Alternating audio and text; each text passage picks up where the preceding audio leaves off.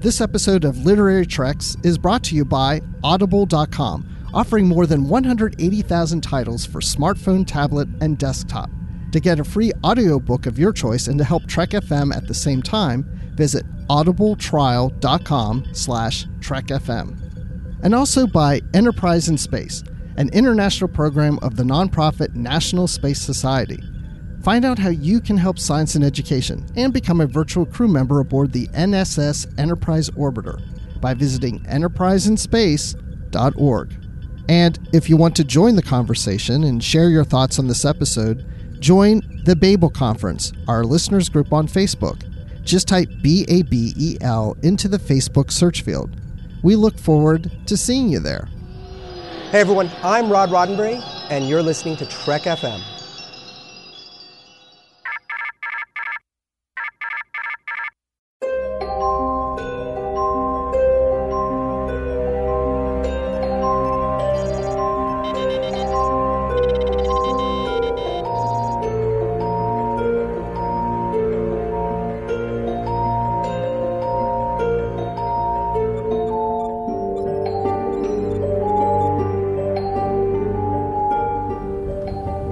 Are you taking all these books? I thought I'd take some light reading, in case I got bored. Yes, you've got it. It's another episode of Literary Treks. It's episode number 302. Can you believe it? 302 episodes of Literary Treks. We're not even scratching the surface of all the Star Trek novels and comics that are out there after 302 episodes. But this is your official Star Trek books and comics podcast here on the Trek FM network. I'm Bruce Gibson. And sitting across from me on my computer screen is Dan Gunther. Hey, Bruce. That's the thing. 302 episodes. I'm not so much amazed at the sheer number, but just the fact that how many more Star Trek books and comics there still are out there that we haven't even gotten to, even though the show has been doing 302 episodes. That's crazy to me. It really is. It's insane, but it makes our jobs easier in the fact that we don't have to sit here and scratch our heads. What are we going to talk about on the next episode? We need to come up with a topic. We can just shoot in the dark and go, okay, that's what we're going to cover. That's what we're going to read. So if anything, our challenge is trying to keep up with as much as we want to read. Exactly. Yeah. Just reach over onto the bookshelf and grab something, and chances are, we haven't done that one yet. So, and one of the ones that we reached out for this episode in the feature, it's the first adult original Kelvin Timeline novel called The Unsettling Stars, and it's written by Alan Dean Foster. And we're going to have Alan here on the show during the feature to talk about that novel. So this has been at least 10 years in the waiting to get this novel, because it was supposed to come out years ago and it didn't. Don't know the whole story why, but anyway, we now have it and we've read it. So that's what we're going to talk about in the feature. But before we do that, there is a new book that is out or coming out. I'm not sure if it's out yet. And it's one that we are not going to cover in a future episode of Literary Treks in the feature, because it is a little golden book for kids.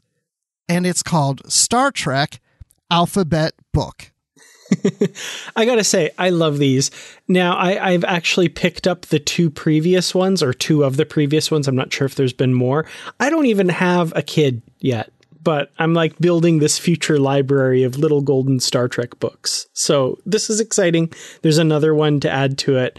And yeah, this cover reveal is pretty cool. Yeah, and this was tweeted out by Ethan Beavers on Twitter. And of course, if he's tweeting it out, it's on Twitter, right?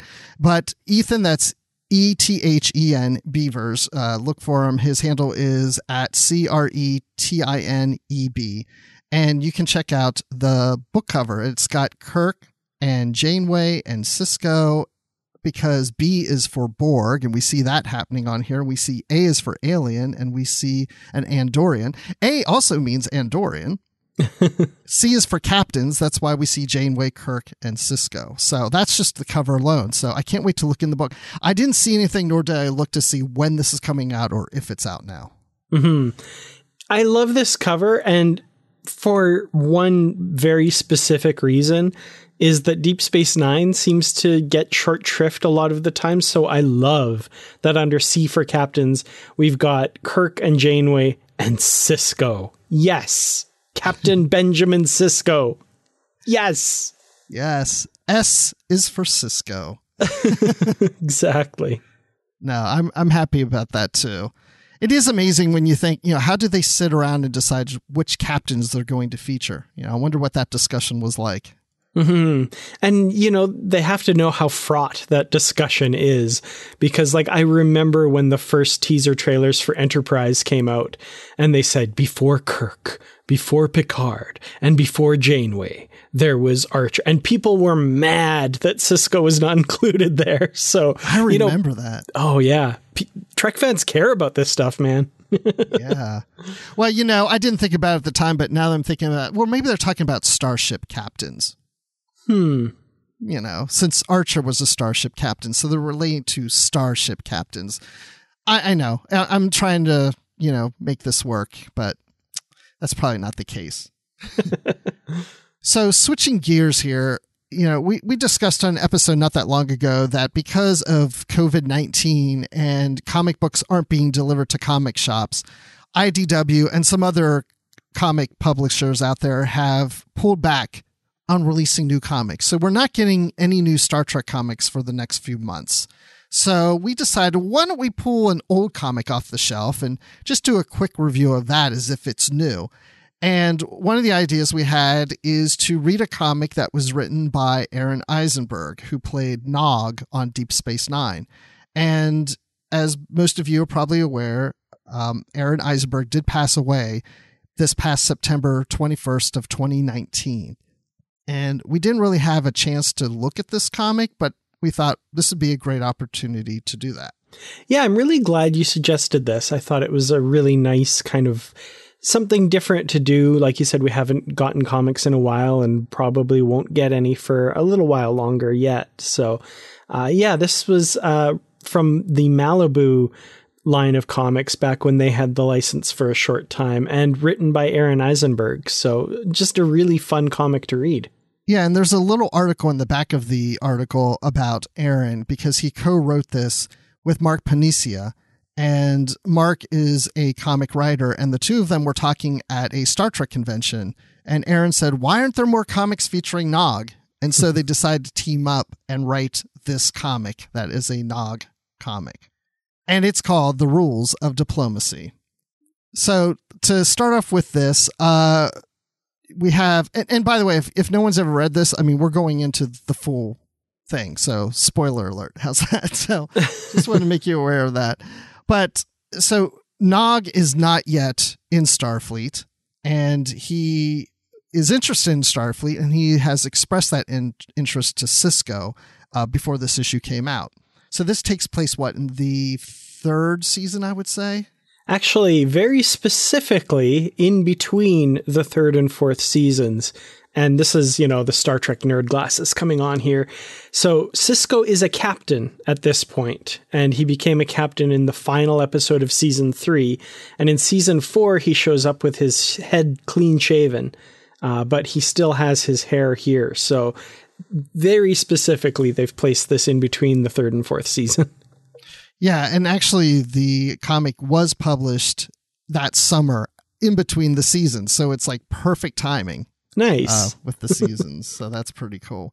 But he is recruited by Sisko to accompany a young officer from the Klingon Empire on a mission to go to Ferenginar. And so, of course, Nog is like, what a great opportunity to show my skills and show Sisko that, I'm worthy to do a mission like this, and he'll help me get into Starfleet. So this was his opportunity. And of course, Jake's like, come on, Nog, really? What's going on? Why do you want to do this?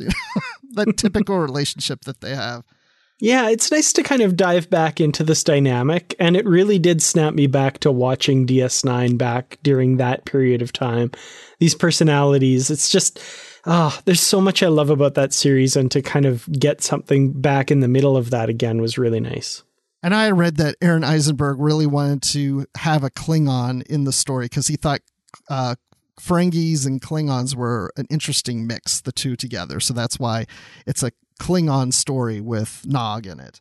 Mm-hmm. And Nog is even given a communication badge, which he's happy about too. Yeah, he's so proud of that. I thought that was really neat and, so fitting with his personality. And I mean, who's going to know Nog's personality better than Aron Eisenberg himself, right? So absolutely. So the Klingons arrive on Deep Space Nine, and the Klingon ship is going to the Gamma Quadrant for a 2-day mission. So this younger Klingon diplomat is going to go Ferenginar, and he's got an older Klingon accompanying him, along with Nog and with Chief O'Brien. So Chief O'Brien is piloting the runabout as they go to Ferenginar. So Nog and this Klingon diplomat, Gron, who's a young man, so, they're both young guys, they beam down, and of course, all these Ferengi come up to Nog because they all know him and say, hey, remember me? Hey, you owe me this. And hey, are you still interested in purchasing this and stuff? And he's like, I'm here on a diplomatic mission. They're like, what? Diplomatic? Like, who does that? You're a freaking Ferengi. So, so Gron wants to see where they train for combat. And of course they go in there and there's Ferengi fighting each other. And Gron thinks it's a joke, like, oh, this is a joke. Like, you guys don't know how to fight, And Nog's like, oh, but we show spirit. And but then he shows off that to Gron that they have these big institutions of business. And that's where we nurture the spirit of opportunity. Opportunity plus instinct equals profit. I do love this juxtaposition of the Klingon and Ferengi cultures. And, they're kind of both cultures that we as Star Trek fans at various points in Star Trek history have been told to kind of look down on. Like the Klingons are militaristic and barbaric and fighters, and the Ferengi are opportunistic and exploitative and all that. But, each one kind of has their own merits, and to kind of see those two cultures come together and face each other in this way, I thought, that's really fun. And I love that, the show itself has Nog facing off against the Klingons in a later, I think, season 5 episode, with him dealing with Martok and Klingon loiterers on the promenade when he was working security. So I have to think that that season 5 Nog is using some of the lessons he learned in this issue here as well. Yeah, this issue really works well into the series for sure. And not even knowing where the series is going, it works really well. And then, there's Gron wants to gamble with these Ferengi friends of Nog's, and Nog's like, I don't think this is a good idea because, they cheat and all that. But Nog finds something under a table that they're using magnetic dice or whatever to skew the game in their favor, but then Nog foils their plans and Gron ends up winning in the gambling stuff. And we come to find out that these two have this unique situation, like you're saying, about where they both value something. So they're very similar in a lot of ways. One values honor, the other values profit, but it's both about valuing something in their society that's important to them. Yeah, definitely. And I think they both figure out by the end that they are more alike than unalike. Absolutely. So, yeah, I mean, even when the other Ferengi figure out that they cheated, they go to confront Gron as if they're going to attack him. And Nog, in his wisdom, position is like, hey, yeah, aren't you happy that Gron won? Because he's going to go back to his home planet and tell everyone what a great gambling establishment we have, and all these Klingons want to come here and spend their money and gamble. And the other Ferengi are like, oh, yeah, this is great. Thanks, Gron, for coming. So Nog really helped that situation out. Mm-hmm. Yeah, and really showed how a Ferengi can be a good diplomat. Absolutely. That was very diplomatic of him. Yes. So when they returned to Deep Space Nine, congratulations, Nog, from Cisco. You did a good job. So I thought it was a nice story for Nog. Mm-hmm. Yeah, it was a fun little diversionary tale. And, like we've said, one that fits in really well with the established Deep Space Nine world and what's going on at the time.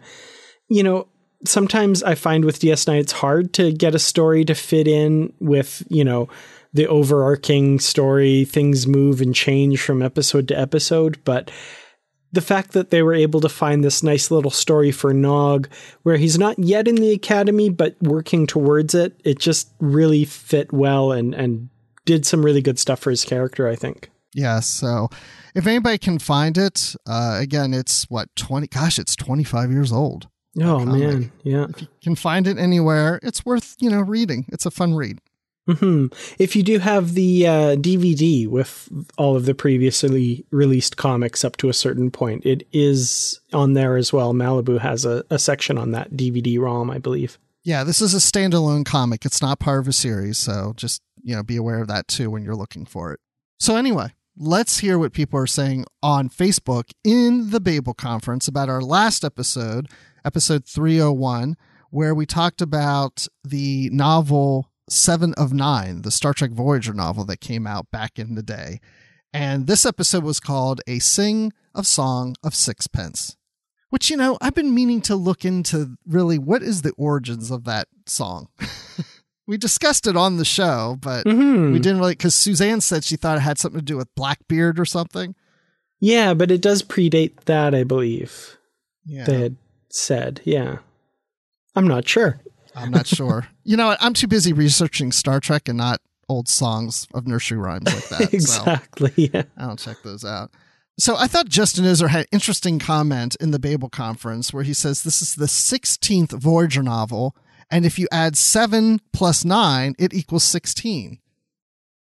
So I'm just surprised Justin really picked up on that. That's kind of funny. Didn't even think about that, but he's wondering, it's probably a coincidence, but it's kind of fun to think that maybe they were smart enough to say, hey, the 16th novel should be 7 plus 9.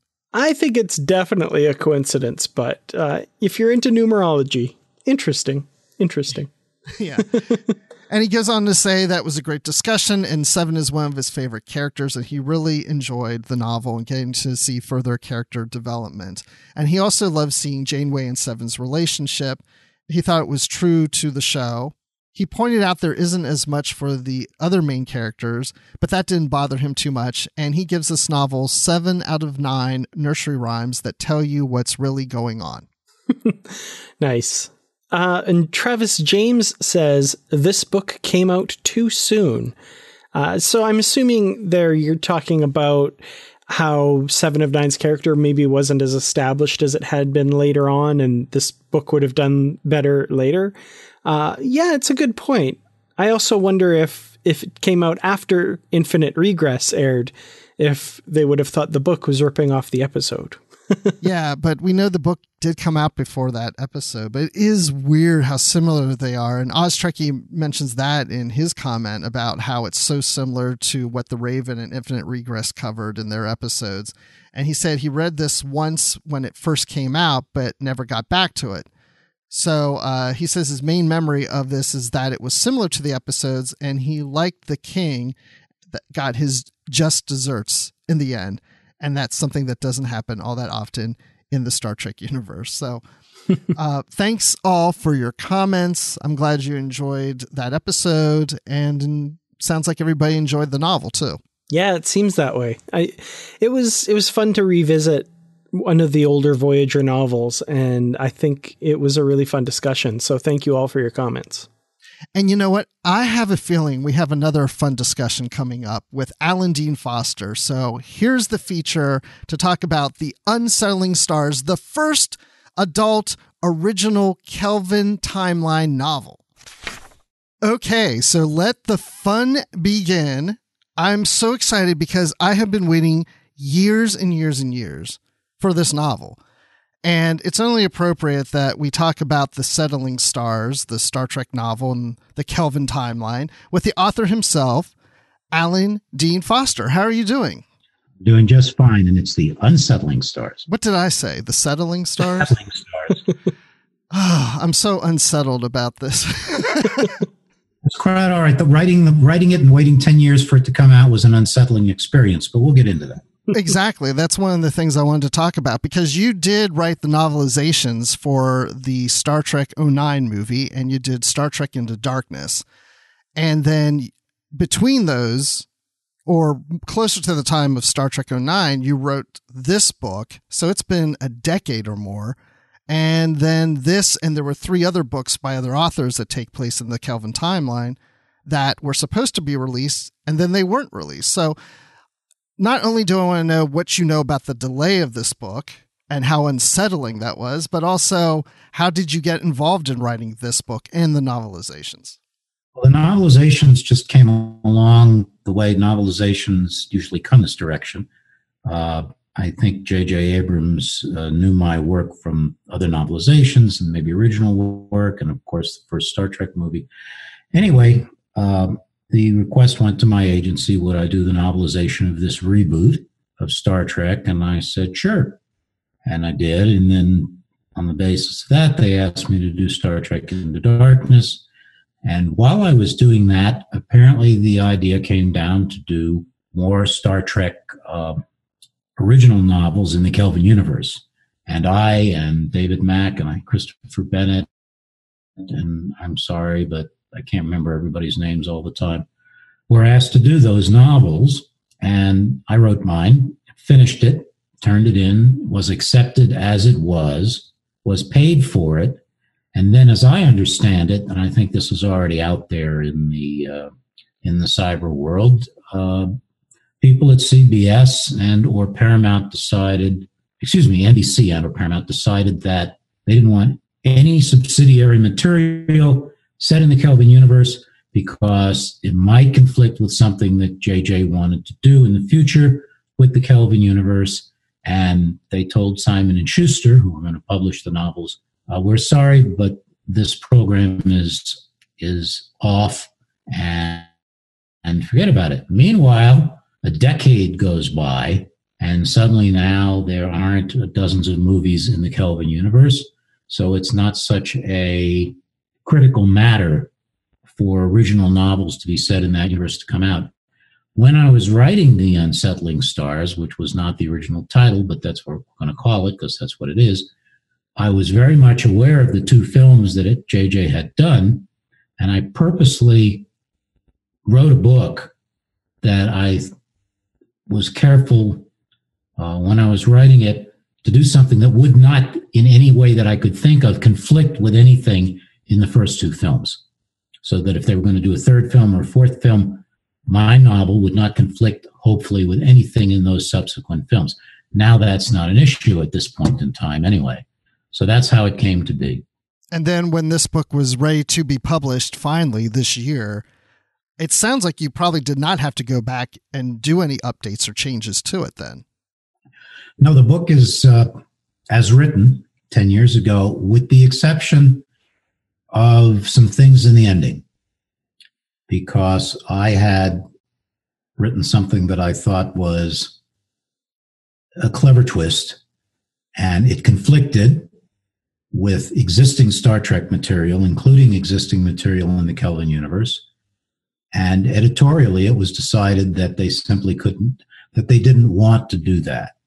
So there were some changes made, and, nothing that affects the body of the book. But one of these days, when I'm allowed to, I'll talk about what I did that they insisted be changed because they felt it would conflict with pre-existing Star Trek material, both in the Kelvin universe and in the original Star Trek universe. Otherwise, the book is just as it was written.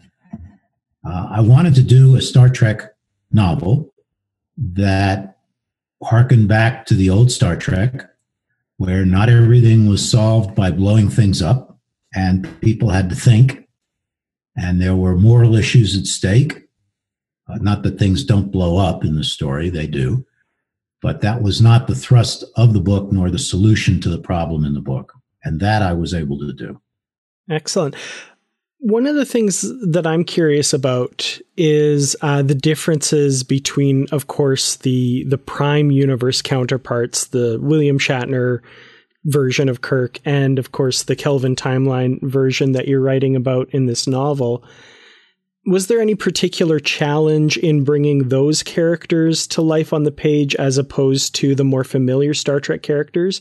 And was there anything that you brought to it that was different about writing them than writing their regular counterparts? Actually, it went fairly smoothly. I've been involved with Star Trek practically since the beginning, at least since the animated series that I did, the book versions of. And so I've been around those characters for a very long time and feel quite at home with them and very familiar with them. And I didn't feel when the first Star Trek reboot came out that there was a whole lot of difference in the characters. Obviously, there were some differences, but basically it was just a younger version of the characters we all knew and loved. So it didn't really cause me any problems. The only thing that was in there that was noticeably different was the relationship, of course, between Spock and Uhura. And that I actually had fun with. I had fun with all of it. But I was able to develop that relationship a little bit more. And in the Prime universe, there is no relationship. So that added something emotionally, certainly, to the stories. I was also able to use the character of Uhura a lot more than she'd been used in the Prime universe. In fact, I made a point of it in the book. I don't want to give anything in the book really away for people who haven't read it. But Uhura's specialty, which is communication, becomes very important in the course of the story in the Unsettling Stars. So I was looking for a way to do those things. You always look when you have characters that have been done over and over and over again. If you have a chance for yourself to do them as a writer, what you look for are things where you try to find things that have not been done yet. That's almost impossible with Star Trek. But you try. You look for those little things and those little moments without breaking the character. Yeah, it's interesting you said that about the characters, because I did feel, especially with the first film, that it was written more to the characters, not so much to the actors. And I feel like your approach is very similar to that in this novel, because when Dan and I were reading this, we both had mentioned, well, he mentioned to me first that, sometimes his mind would shift to the actors in the original series and sometimes back to the Kelvin. It's like, and I felt like that was happening to me too. So if I read Scotty, I'm seeing Simon Pegg in my mind, but then later I'm seeing James Doohan, and it's not so much about the actors, but it was the feeling that these characters were authentic. So even if somebody's not a fan of these movies, this really is the voice of a Star Trek novel. You don't even have to think of it as being in this universe outside of, like you're saying, the relationship between Uhura and Spock. And there's a reference, of course, to Spock losing his home planet. Well, the book is being written with Star Trek Into Darkness in mind. And I can't do anything in the novel, or I wouldn't do anything in the novel, that would directly contradict something that had happened in the previous two films.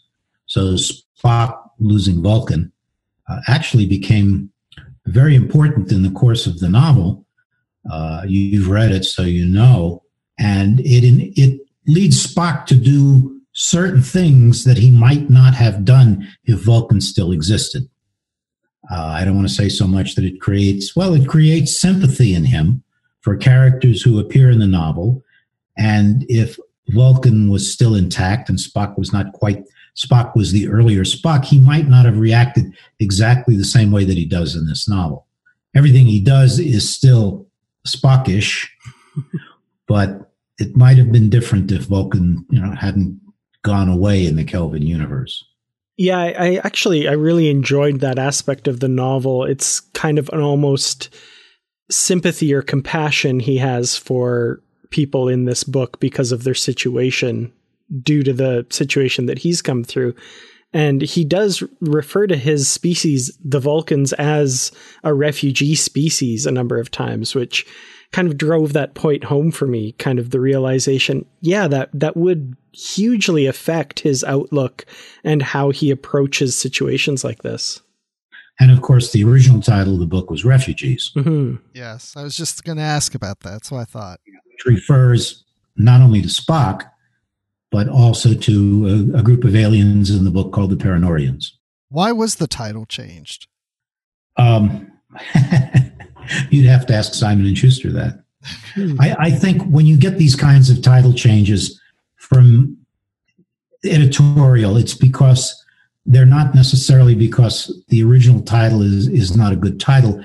it's because there are people in editorial and sales who feel that it's not, in this case, science fiction-y enough. So they might be afraid there might be somebody who's in charge of sales for Northern Canada, as a for instance, who feels that people would see the title and think it might have something to do with Africa or Europe. And people would miss the fact that it's a science fiction novel and a Star Trek novel. I obviously feel otherwise, but I have no problem with The Unsettling Stars, which I think is a good title and definitely better than some of the previous titles, like The Order of Peace and stuff that was thrown around out there. So I'm content with The Unsettling Stars. Okay, well, I'm glad you're not unsettled by that title, and I'm glad I now getting the title right when I refer to it as The Unsettling Stars. So let's start digging into some of this story. We have these aliens, the Perenoreans. I'm assuming I'm pronouncing that correct. Got that one. Yes, nice. Because I'm not good at this stuff. But as the story begins, it's shortly after Star Trek 09. The crew is still green, no pun intended towards Spock, and they elect to then help the Perenoreans find a planet. They're being attacked, and the Enterprise comes in and saves them and tries to help them find a planet because, like you're saying, they're refugees, and they're not going to make it all the way to the new home world that they're seeking. So the Enterprise crew is going to help them and takes them to the I want to say SiBor. That's good. Okay, that worked. We'll go with that. 2 for 2. And settle on one of the moons around the SiBor planet. I think the planet was Nibor. 2 or 3. Oh. See, I knew I was going to mess up at some point. That's okay. That's my fault. I misremembered that. Sorry. Okay. I didn't. Listeners will correct you on all of this stuff, so it's not a problem. They're always very good about that. Yeah, you should see my email inbox. So in exchange for the hospitality of allowing the Perenoreans to settle there, the SiBor, the SiBor, I don't want to say cyborg, the SiBor, they had this, there was some interest in maybe joining the Federation at some point, or they had made contact, but they wanted to really learn ways to develop technology. And that's something that the Perenoreans could help them with. So I was wondering if you could tell us more about these two species and their relationship with each other. I'd be happy to. How much do you want me to tell? The book's out, so I don't imagine we're giving any story secrets away here. I would say not to necessarily go into any spoilers or secrets right now, and then we'll give a spoiler warning and we'll go deeper into it. Okay, you stop me if I get too deep into it. Okay. The SiBorians are a really nice, pleasant, semi-rural folk who have a decent level of technology, but not a great level of technology. But they're basically nice folks. And they really want to join the Federation, but they're not quite there technologically, and they'd like to join on a more equal level with other members of the Federation. And the Perenoreans come along and are given permission by the SiBorians to settle on one of the moons of the SiBorian system. It's inhabitable. It has an atmosphere. It's just the SiBorians themselves haven't been there because they don't have the tech to do it. So they figure, well, okay, these people are refugees. They need a place to live. They might as well live on one of these moons that we're not using. And in return, they can help us advance our technology. And that leads to some issues which nobody foresees, including the Enterprise crew, simply because the Perenoreans have this interminable desire to be helpful. And because they have a more advanced level of technology, it causes some problems between them and the SiBorians. Not in a way that, for example, the Europeans did to the Native Americans when they first came over here, but in unanticipated ways. And it also, before too long, starts to raise problems for the Federation in ways that the Enterprise crew did not foresee either. And it all comes out of the Perenoreans' desire simply to be helpful. And when I was concocting this plot, there are a lot of science fiction stories about aliens, and when they come visit, or when we meet them, are they more athletic than us? Are they better at the arts than us? And what happens if a species comes along? And again, I don't want to give too much away here, but you have to see how it works out in the book anyway. What happens if a species comes along that is desperately wanting to help and be helpful, but they're so much better at everything than we are that we just tend as a species to give up? Because what's the point of trying to develop a new airplane when the aliens come along and give us faster than light travel? What's the point of trying to breed a new kind of radish when the aliens come along and develop 23 kinds of radish that are superior to anything we can do? You know, as a species, there's that danger that you lose the species' drive to excel and to improve. Because why bother to do that if the aliens can do everything we can do, or in this case, the SiBorians and maybe us too, can do everything we can do better than we can, out of a desire to help, not because they feel superior or not because they want to dominate, but simply because their way of doing things is a whole lot better than anything we can do. And from that premise, you get the thrust behind the entire book, really. Yeah, and I think now we're going to start treading more into spoilers. So anybody who hasn't read the book and doesn't want to be spoiled, why don't you stop at this point? Those of you who have read the book and you want to hear more about the details leading up to the end, that's where we are at this point. And, you know, when I was reading this about the Perenoreans, in the beginning, I thought, okay, these are probably going to be the bad guys. They're not as innocent as they're coming across. And as the novel continues to go on, the more I started to think they're not really coming across as being like the villain of the book or that they're bad. They're just different.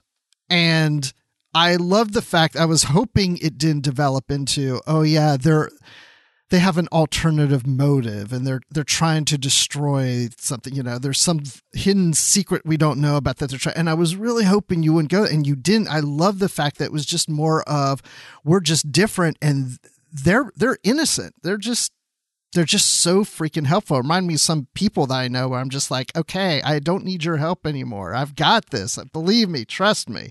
And it's almost like that. It's like a trust issue.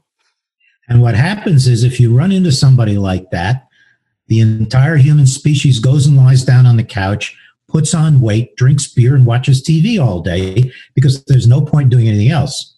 Absolutely, right. And that's what the SiBorians are dealing with. It's like, not only are they getting this technology, they don't even know how to maintain it going forward. Yeah, they find themselves being superfluous on their own world, basically. Not out of any inimical means, inimical thoughts or anything else, but just because every time, well, again, we're getting into spoilers a little bit, but just because every time they try to develop something themselves or build something themselves, the helpful Perenoreans come along and say, no, please let us help here. If you do it this way instead, it'll turn out so much better. And it always does turn out so much better. And it starts driving the SiBorians nuts, just like it would drive us nuts. Absolutely, yeah. And I love the kind of slow build up to that. So we see, hints of this early on. For example, when Sulu is teaching fencing to one of the Perenoreans, and after, an hour, suddenly he's, making thrusts and stuff that Sulu's not expecting and anticipating, and moves that he hasn't taught him yet. He's just kind of figured this out. And I love that these seemingly small little innocuous things that to us seem like, oh, they're just quick studies, or maybe he was a dancer and is using that knowledge. But the one person who's kind of curious about this through the whole book is Spock, and he kind of has this strange sense early on that not all is right. And I was wondering, it must have been kind of fun to kind of play with that and not reveal too much, but still have Spock kind of wondering what's going on and seeing that play out through his character. Well, a lot of people and a lot of characters, as they do in the book, would think, well, everything the Perenoreans are doing is great. They're really helping the heck out of the SiBorians. They'll probably get to where they can join the Federation themselves. But Spock was looking at this as Spock would, and thinking, well, what are the potential side effects or after effects of this relationship we've got established here? Because he's the one who can step back and look at everything without any emotion, or not so much emotion in the case of the Kelvin universe, and think about these things. Say, well, wait, this looks great, but what are we missing here? Maybe it's too great. That's all. It's too good. That's something you always hear through your whole life. If it's too good to be true, it probably is. And you could say that about the whole plot line of the Unsettling Stars, but not in the way most people would think of it, I guess. And that, I think, is going to be one of the big problems with AI. It's not that Skynet's going to come down here and want to, kill all humans, but it's that, what if Skynet or something comes along and says, well, look, this is a better way to do this, and this is a better way to do that. And suddenly everything that we do or try to do in our lives to improve ourselves and make ourselves better becomes irrelevant. What happens to us as a species if everything we strive for isn't worth striving for anymore? And that includes art as well. What happens if AI comes along and writes a better Star Trek novel than anybody can, and everybody agrees it's a better Star Trek novel? Where does that leave the writers of Star Trek novels or Star Trek movies? And this is something we haven't thought through. Everybody is so concerned about AI destroying the human species. What if AI just wants to do what we like it to do, supposedly, which is make everything better? In other words, AI becomes mommy. Can we shake that off? Can we survive mommy? And I'm not naming an AI in my next book mommy. That's just too obvious. Yeah, it's when you're talking about that, it's making me think about everything becomes perfect. Like you're saying, if every Star Trek novel was terrific, I don't want every Star Trek novel to be perfect because it gets boring, right? What would you do for podcasts? What would fans argue about or discuss? There's nothing, this works fine. This works fine. This character's great. This character's great. The very first novel I attempted, this first story I had published, was published in Analog. And John W. Campbell bought the story. And so when I started my first novel, I sent him the manuscript. When I finished the manuscript, he sent it back. And he made many suggestions. I didn't find out till later that this was the way Campbell worked. He did this with Asimov and Heinlein and everybody. But one of the suggestions he made, this is the Tar I'm Krang, my first novel that I'm talking about. He said, your hero is too powerful. He said, if your hero is too powerful, then nobody will be sympathetic towards him. That's why Superman has to have kryptonite. And what he was referring to was if your hero has no flaws, then you have no drama, you have nothing really to write about. And it was something I've never forgotten. And with AI or with the Perenoreans, if you don't have any sympathy in the book, except at the beginning where they truly are refugees. But as the story develops, the initial sympathy you have for the Perenoreans as being poor refugees under attack by 3 hostile ships starts to fade away because you realize the Perenoreans don't need any sympathy. They're perfectly capable of taking care of themselves to the point to where they start taking care of everybody else as well. And writers, I think, tend to forget that. Yeah, definitely. And I think that's one of the big appealing things to me of this story is, and we talked about this earlier, how, the Perenoreans aren't the big bad guy and they don't have this, always in the back of your mind, you're almost expecting like the big galactic takeover, mustache twirling big plan to be revealed, but it's really not the case. They just feel like they do a good job looking after everyone and want to do that. It's an interesting thing to work from a writer's standpoint. What do you do when your major threat in the story is well-meaning? And your bad guys are not bad guys. Right. So it was I wanted to make people think. I mean, that's what Star Trek to me is really about, is making people think. Thank you. I hoped to do that in the book, and I was a little nervous while I was writing the book. I thought, well, what happens if this goes into the publisher and they say there's not enough action, or there's not enough things blowing up real good? But I couldn't help it. This was the Star Trek novel I wanted to write, with the, that little editorial business at the end. But basically, this is the novel I wanted to write, and they let me write it, and I'm grateful for that, and I hope the fans like it for that reason. There's plenty of other stuff out there where the Enterprise goes around doing nothing but unleashing phasers and photon torpedoes, and so I don't have to write that. There are other people who can happily go and write that. And there is some action in this, and oh yeah. Now, did you feel like you had to, even though the publisher didn't say put the action in there or put action, do you just feel like when you're writing a Star Trek novel that you need to do some of that, and that's why you had these attacks on the moon from these bird things or whatever that were going around, and this monster from the sea? So the fly jaws, I think. I had to. I just like doing stuff like that. Okay.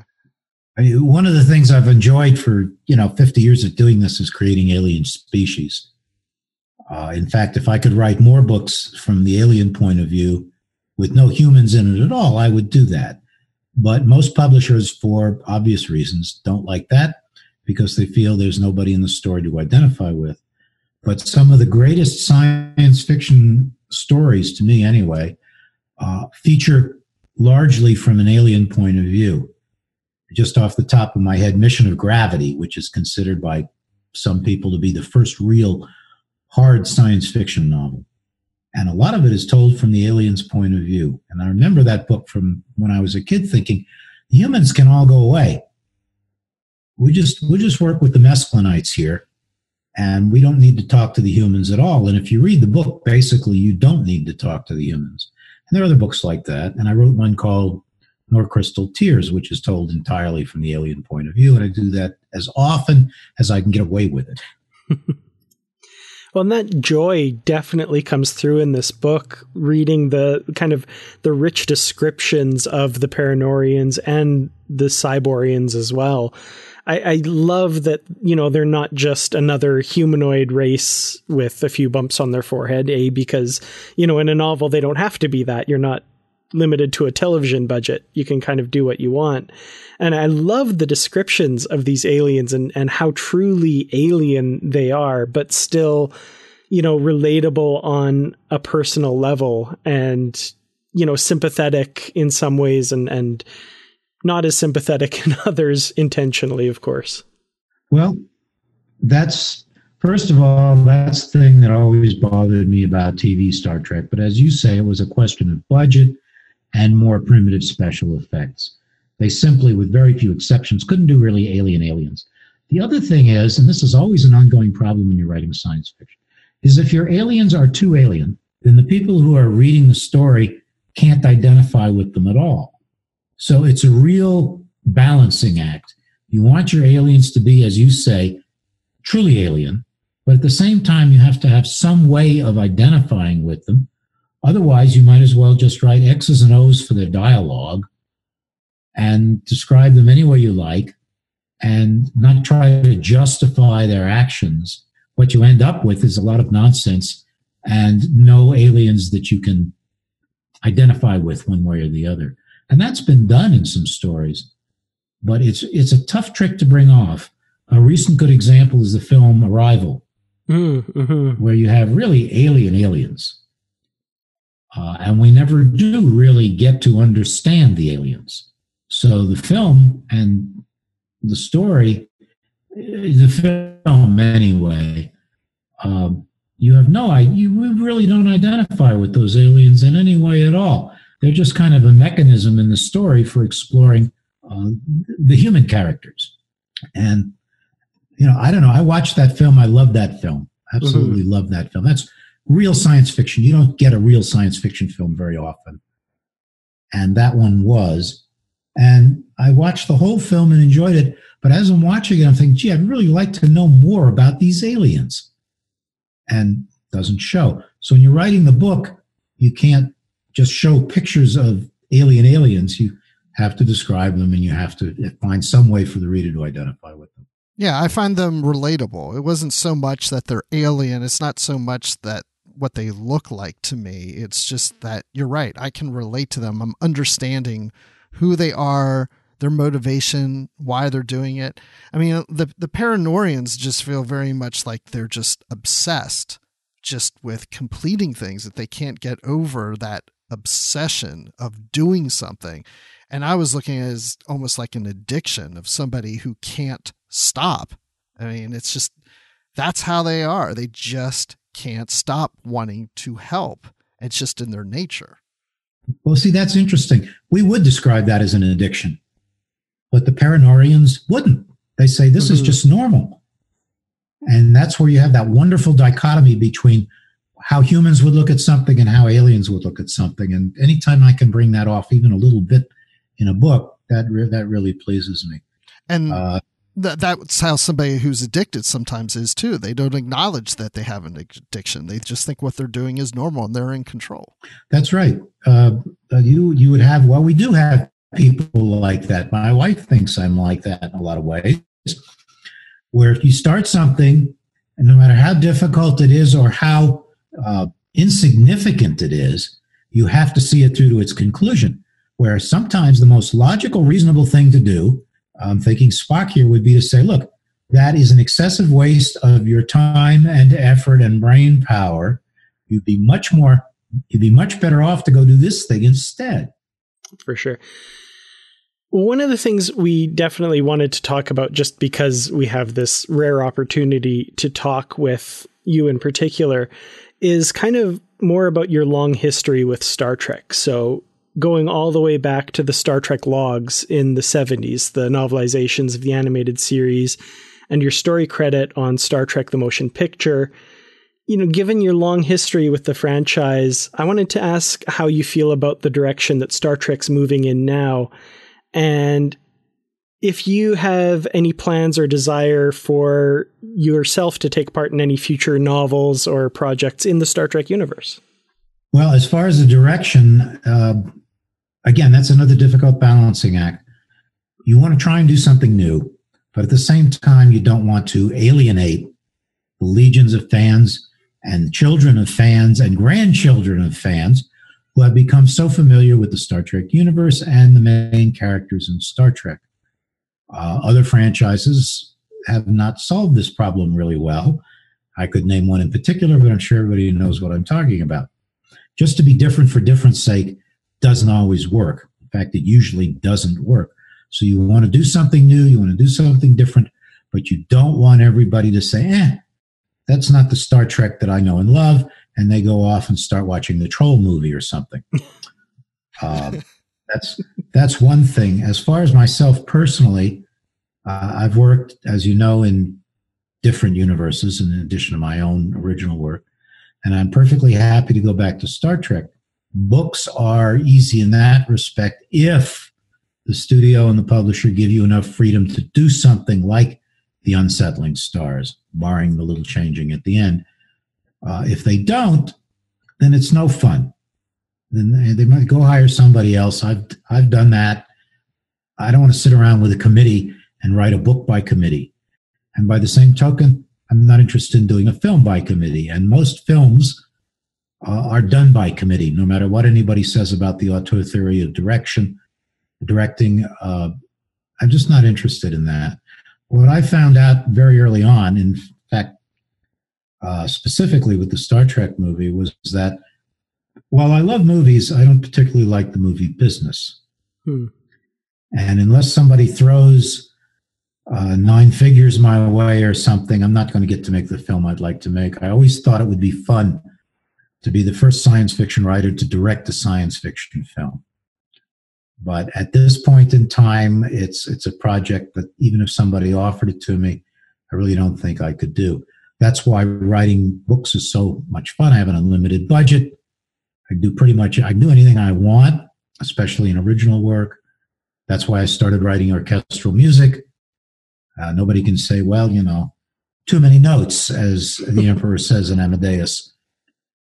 But if if the right project came along, including Star Trek, and if somebody said, we'd like you to write a Star Trek movie, and we're not going to bother you. I mean, this doesn't happen in the real world. Maybe it happens in the Kelvin universe, but it doesn't happen in this world.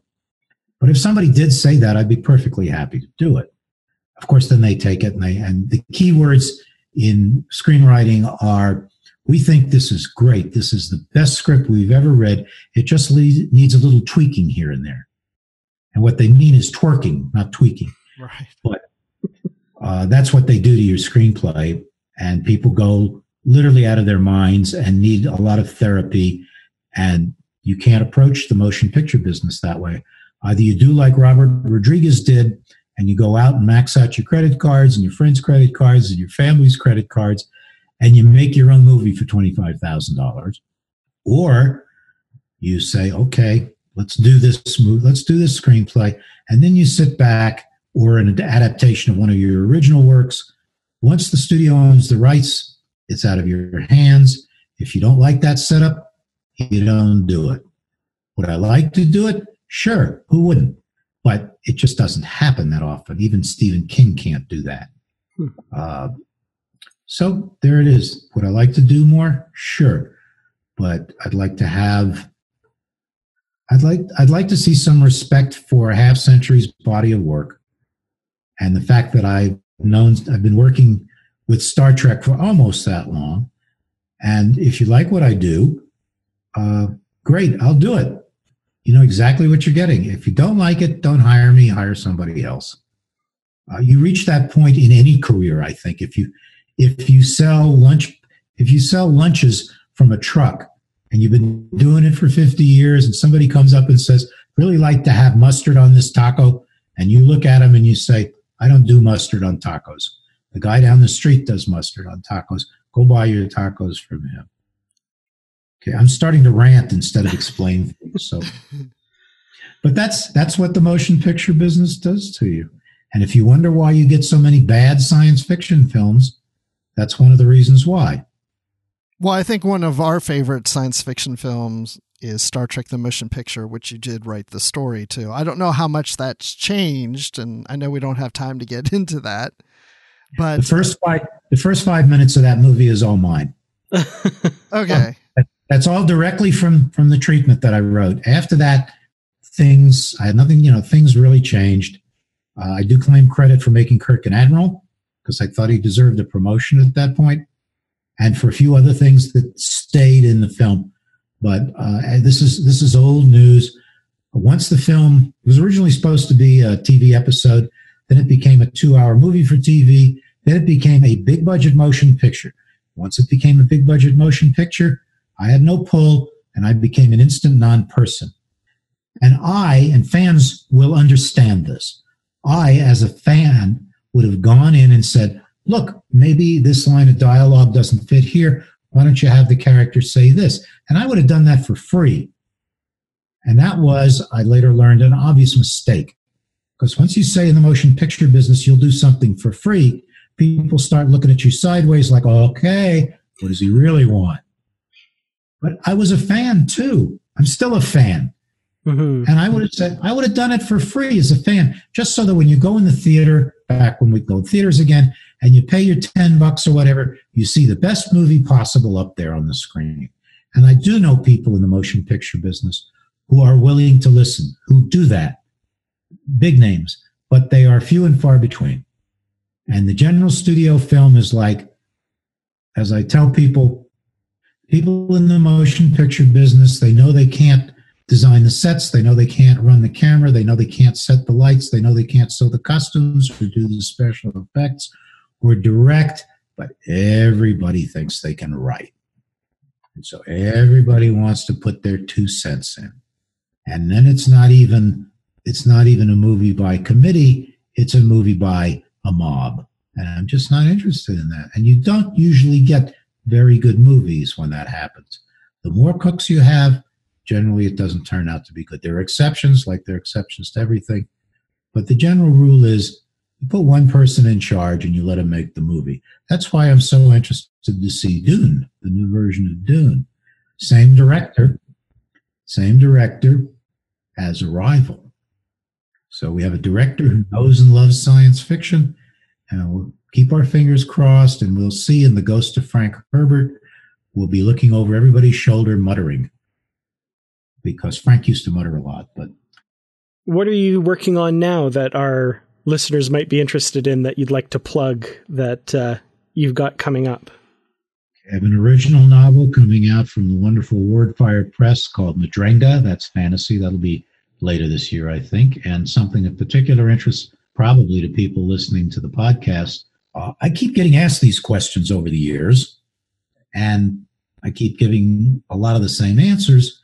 And it finally occurred to me that I ought to put them all down in a book so that people didn't have to ask the same questions, and that also it's history in a certain regard. So from Centipede Press, I think later this year, there will be a book called The Director Should Have Shot You, which is all of the stories and reminiscences that I can manage to recollect dealing with my work doing novelizations of films. And there you go. You get answers to all the questions, everything from Luana, the first film I novelized, up to and through Alien Covenant. And of course, including the Star Trek logs. So there's that.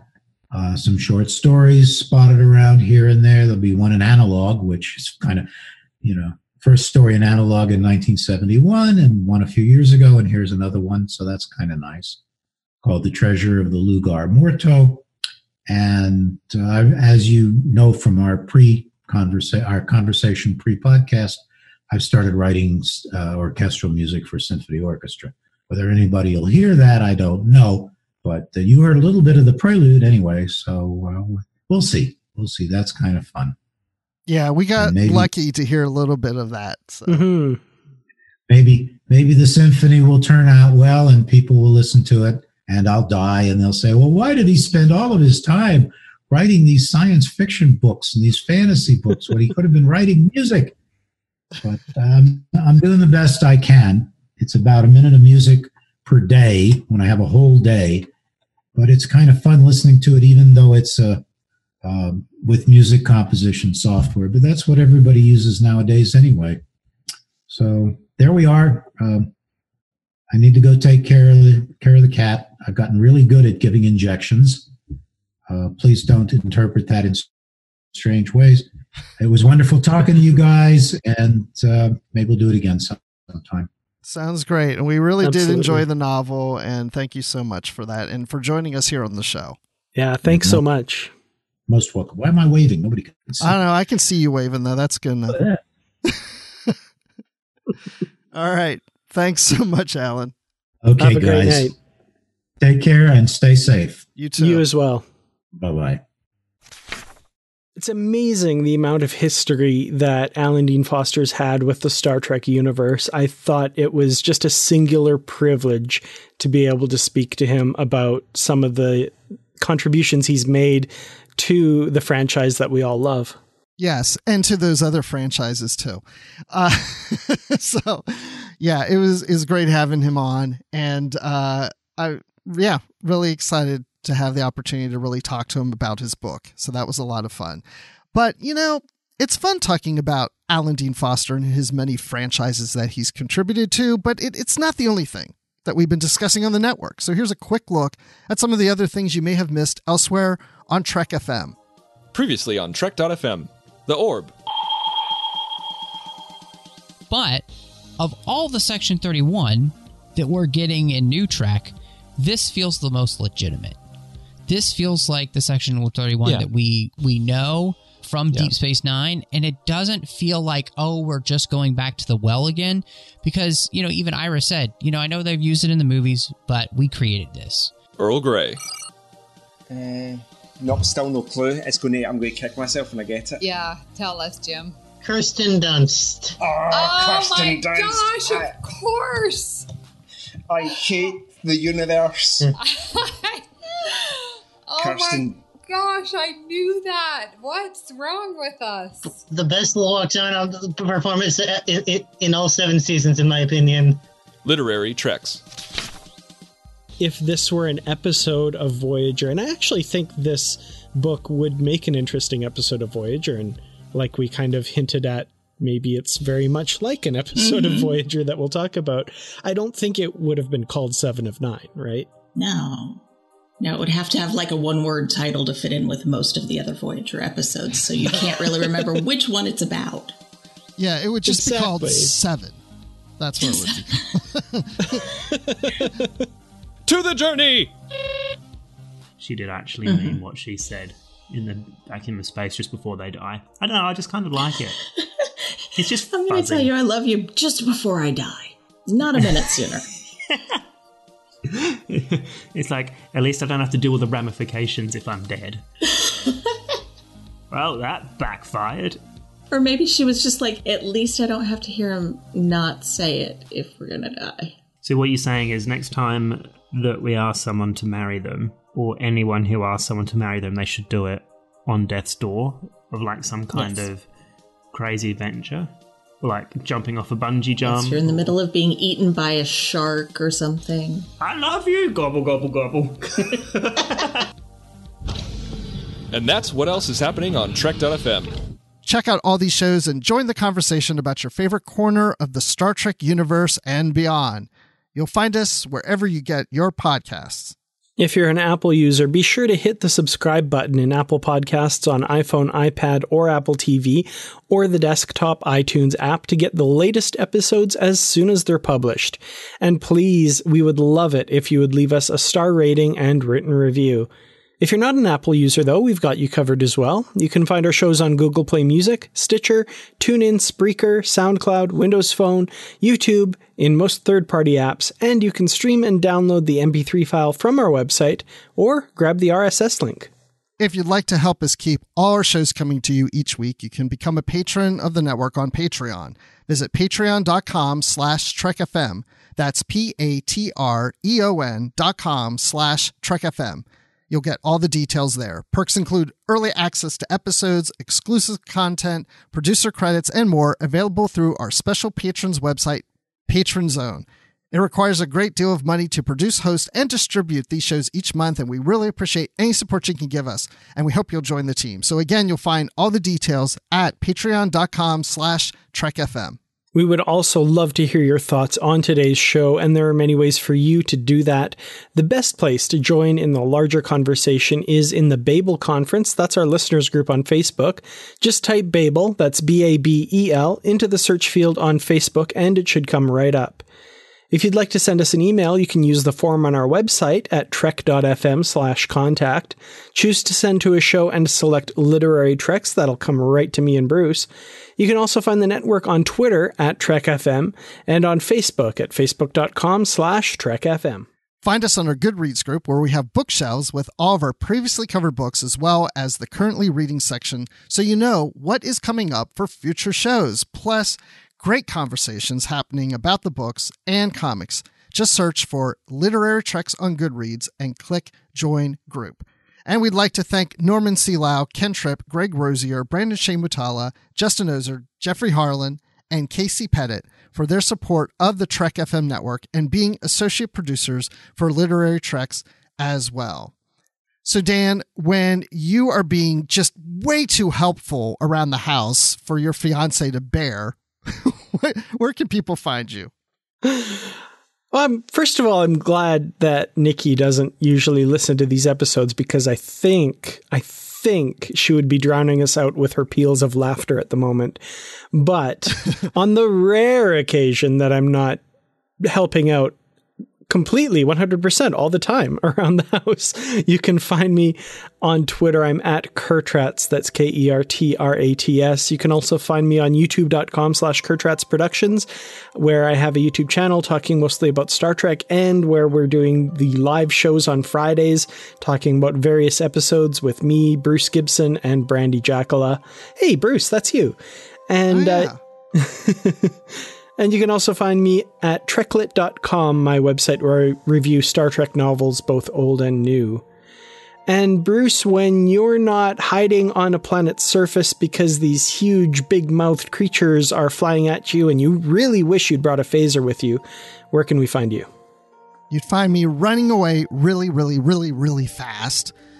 And when I'm not running, I'm on Twitter at Admiral_Rex. And you can find me, of course, on the network here doing the live show with Brandy when we have new episodes of Discovery, and that's called Live from the Edge. And of course, I'm here on Literary Treks. I'm on the podcast with Dan on Positively Trek, and I'm occasionally on the Star Wars Report podcast. And of course, I'm always in the Babel Conference, lurking around there somewhere. You'll find me.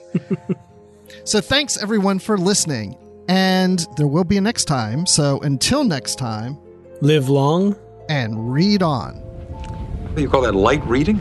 To each his own, number